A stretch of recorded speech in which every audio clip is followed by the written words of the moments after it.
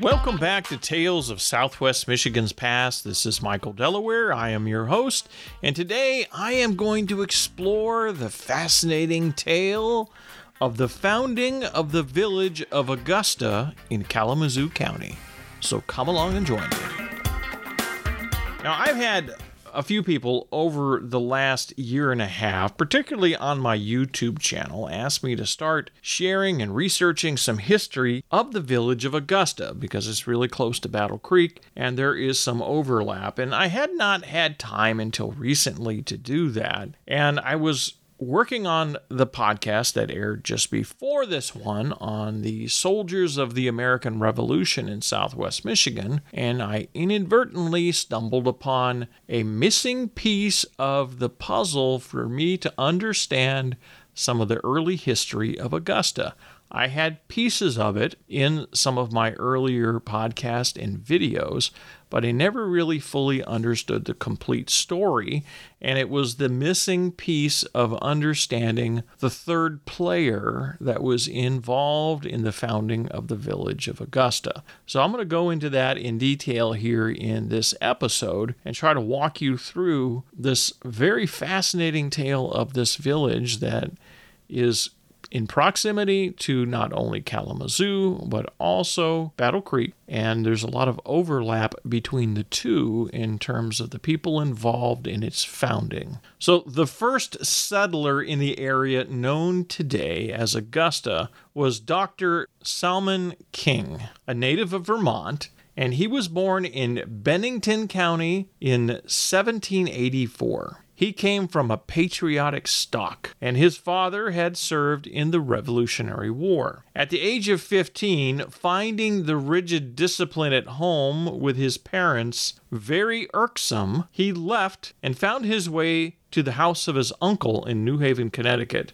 where he secured a position as a clerk, though his uncle had not recognized who he was. The boy's father apprised his brother of the flight of his son and made inquiries concerning his whereabouts. Salmon finally disclosed his identity to his uncle, but continued working for him, and at the close of a year of service, departed for fresh fields of adventure. He was next found in Columbia County, New York, pursuing the study of medicine. Having finished his course of study, he became involved with the War of 1812, and he entered service as an army surgeon. He then moved to Genesee County, New York, following his service in the war, and it was here that he was married, and he would raise a family of 4 children, 3 sons, and a daughter. From there, he migrated to the wilds of Canada, and in 1833, he became determined to make a home in Michigan, and he settled in the area which would eventually become the village of Augusta, and he built a log cabin.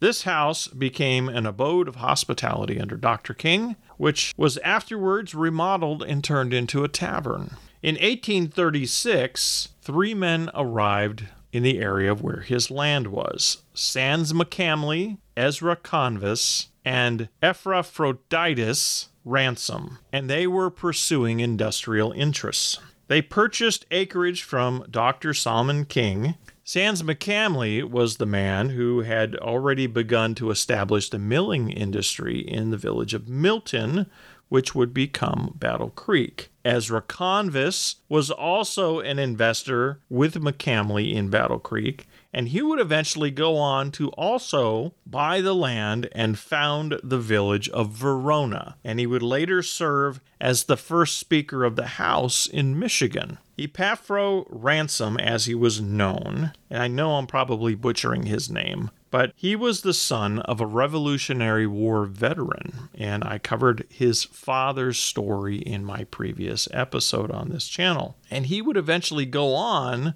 to become the 8th governor of Michigan, which is quite something to see these 3 powerful gentlemen. Sans McCamley also served in the state legislature representing the area around Battle Creek. So all 3 of them were involved to some degree in state politics. Ezra Convis died prematurely while he was in office as Speaker of the House, and he died in a sleigh accident over in the Detroit area. And that's a whole different story. And I covered that story in another podcast episode on the founding of the village of Verona. And there's also a video on that on my YouTube channel. So the agreement that they made was structured so that Ezra Convis had 1/2 of the portion of 615 acres. And Sans McCamley, Epafro Ransom had 1/4 each of the total purchase price of $12,000. And together they formed what was to become known as the Augusta Company. Now, Moses Hall Jr. and Tolman Hall would later become members of the Augusta Company.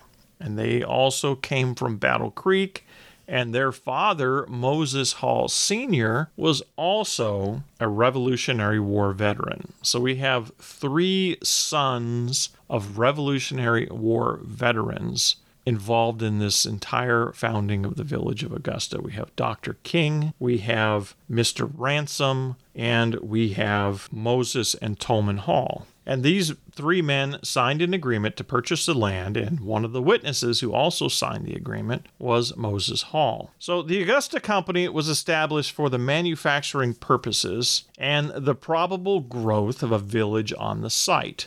They platted the village with the help of a surveyor named Moore. George Rigby, who was living in the area as a resident, was appointed to represent the interests of the company these men formed. And it was accorded to him the privilege of naming the village, which he did so in honor of his former home, the capital of Maine. So he called the village Augusta. After platting the village, the company directed their energies to the formation of a sawmill in anticipation of the demand of what might arise from this place. The preliminary steps in the enterprise involved the excavation of a mill race, and this contract was awarded to George Rigby. After they finished building the sawmill, they turned their attention to the sale of lots in the projected village. Most of the sales of these lots was made through their agent, George Rigby. In 1842, Dr. King, who remained in the area, would eventually build the first framed hotel, and he presided as landlord, and later his son also served in this role, for weary travelers. Dr. King, as expected, was the first physician in Augusta, and in his professional capacity, he was greatly beloved. He was the first physician also in this entire portion of Kalamazoo County during that time, and was remonstrated over the years for his generosity and kindness. During times of sickness, his services were in great demand. It was said that there was not a settler's cabin in the region during the first 2 decades of his history in this area that he had not been inside at some point, administering to someone. His visits were no less social than professional. He was welcomed as a family friend. Dr. King died in 1855 and was sincerely mourned by his family and friends within the region. His son, Harry A. King, established the first store in Augusta in 1835 and became well respected as a pioneer merchant in the town. He would later move to Independence, Iowa, and succeed there as a merchant as well. A man named Wood would acquire the log cabin and tavern built by Dr. King, and it became familiarly known as the Castle. And a man named George Townsend would become the landlord. A man named Milo Foote was also one of the proprietors. Samuel Wilkinson made his residence in the village of Augusta in 1836, and he became the first blacksmith in the place. And during that time, blacksmiths were a very important business in the community because they not only kept the horses in good shape, they were the source of all kinds of ironwork and nails and everything else for building structures. So they were a very important part of a growing community. And Samuel Wilkinson was a prominent character in the community during the early days. After the Augusta Company platted the village, his name appears as the purchaser of several of the more desirable lots in the community. Another man named Gilbert Higgins arrived in Augusta in 1836, and he became actively involved in the sawmill. When he arrived, the company reached out to him to construct the mill, and he accepted the task. In the same year he built the mill, he also built his own framed house in the village. The residents of the hamlet were not called upon to establish a plot of land for a burial ground until 1837, when a Mr. Anderson died. He was the first interred at what would become known as Augusta Cemetery, which was officially organized as a cemetery about a decade later. The coffin for Mr. Anderson was made by Casey McKay and Gilbert Higgins, and it was the first one used in this place. Casey McKay had arrived in 1837 from Allegheny, New York, and he was the first carpenter who had appeared on the scene, and he was immediately employed in the construction of the sawmill, and he speedily found his skills in demand in the village, constructing the homes of several of the early settlers. Augusta during that time was somewhat cut off from the main route of travel of daily stagecoaches, and the nearest post that would pass was close to a man named Ambrose Cox's farm, which was about 2 miles away. So they would have to ride 2 miles to get any kind of deliveries or mail service into the small growing community. A man named John Beach would eventually run an express from Detroit to Kalamazoo and stop in the village to receive orders. He transported all of the wares ordered from these places to the inhabitants, and one of the surviving residents from that time frankly acknowledged that the orders for whiskey exceeded all other orders. The journey from one point to the other occupied a period of 10 days.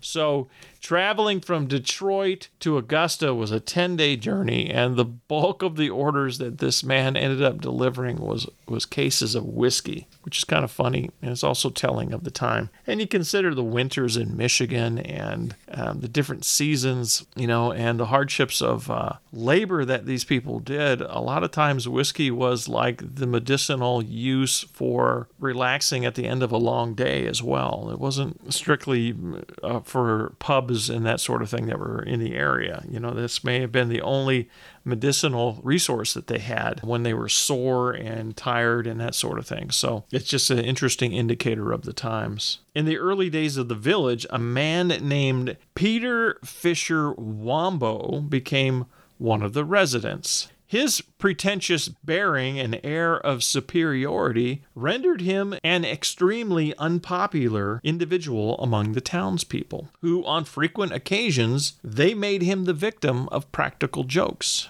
In one instance, after rendering himself particularly offensive, he was seized by the boys in the village and thrust into a pit that had been excavated to mend a break in the mill race. Over this, they placed a board held firmly in place by a heavy log. Within the narrow compass, they confined him for the night, while his captors sang improvised rhymes over their victim. It was said that this summary discipline was most salutary in its effect on Mr. Peter Fisher Wambo. Asa Marvin, another craftsman, arrived in the village in 1838 and made his home, following his trade as a carpenter and a joiner. A pair of cobblers also arrived that same year, William Griswold and Horace Cross, and established a thriving business. Horace Handley arrived a few years later and established himself as a wagon maker and made the first wagon in Augusta.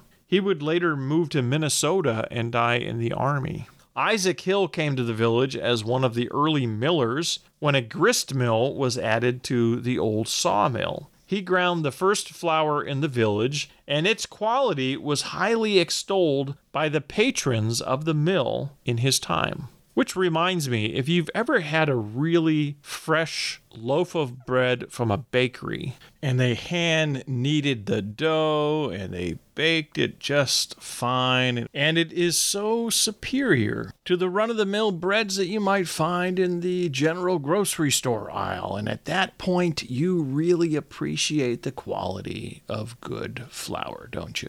Back to the story. In 1838, the residents of Augusta determined with the advancing enterprises that they should establish an education institution, and they built the first log schoolhouse. In addition to Dr. King, another physician arrived, Dr. Martin Mason, and he was from New York, and in 1846 he had located to Augusta. Eventually, nearly all of the branches of trades were represented in the village, and the business street at the time presented a scene of activity worthy of a place of larger dimensions. In 1849, the first church was organized as the Congregational Church of Augusta, and that was in July of that year. In the years that followed, the Baptists and the Methodists established churches there as well. The Augusta mills would continue to be the lifeblood of the village as the heart of the manufacturing industry. The water-powered grist mill would eventually grow to a capacity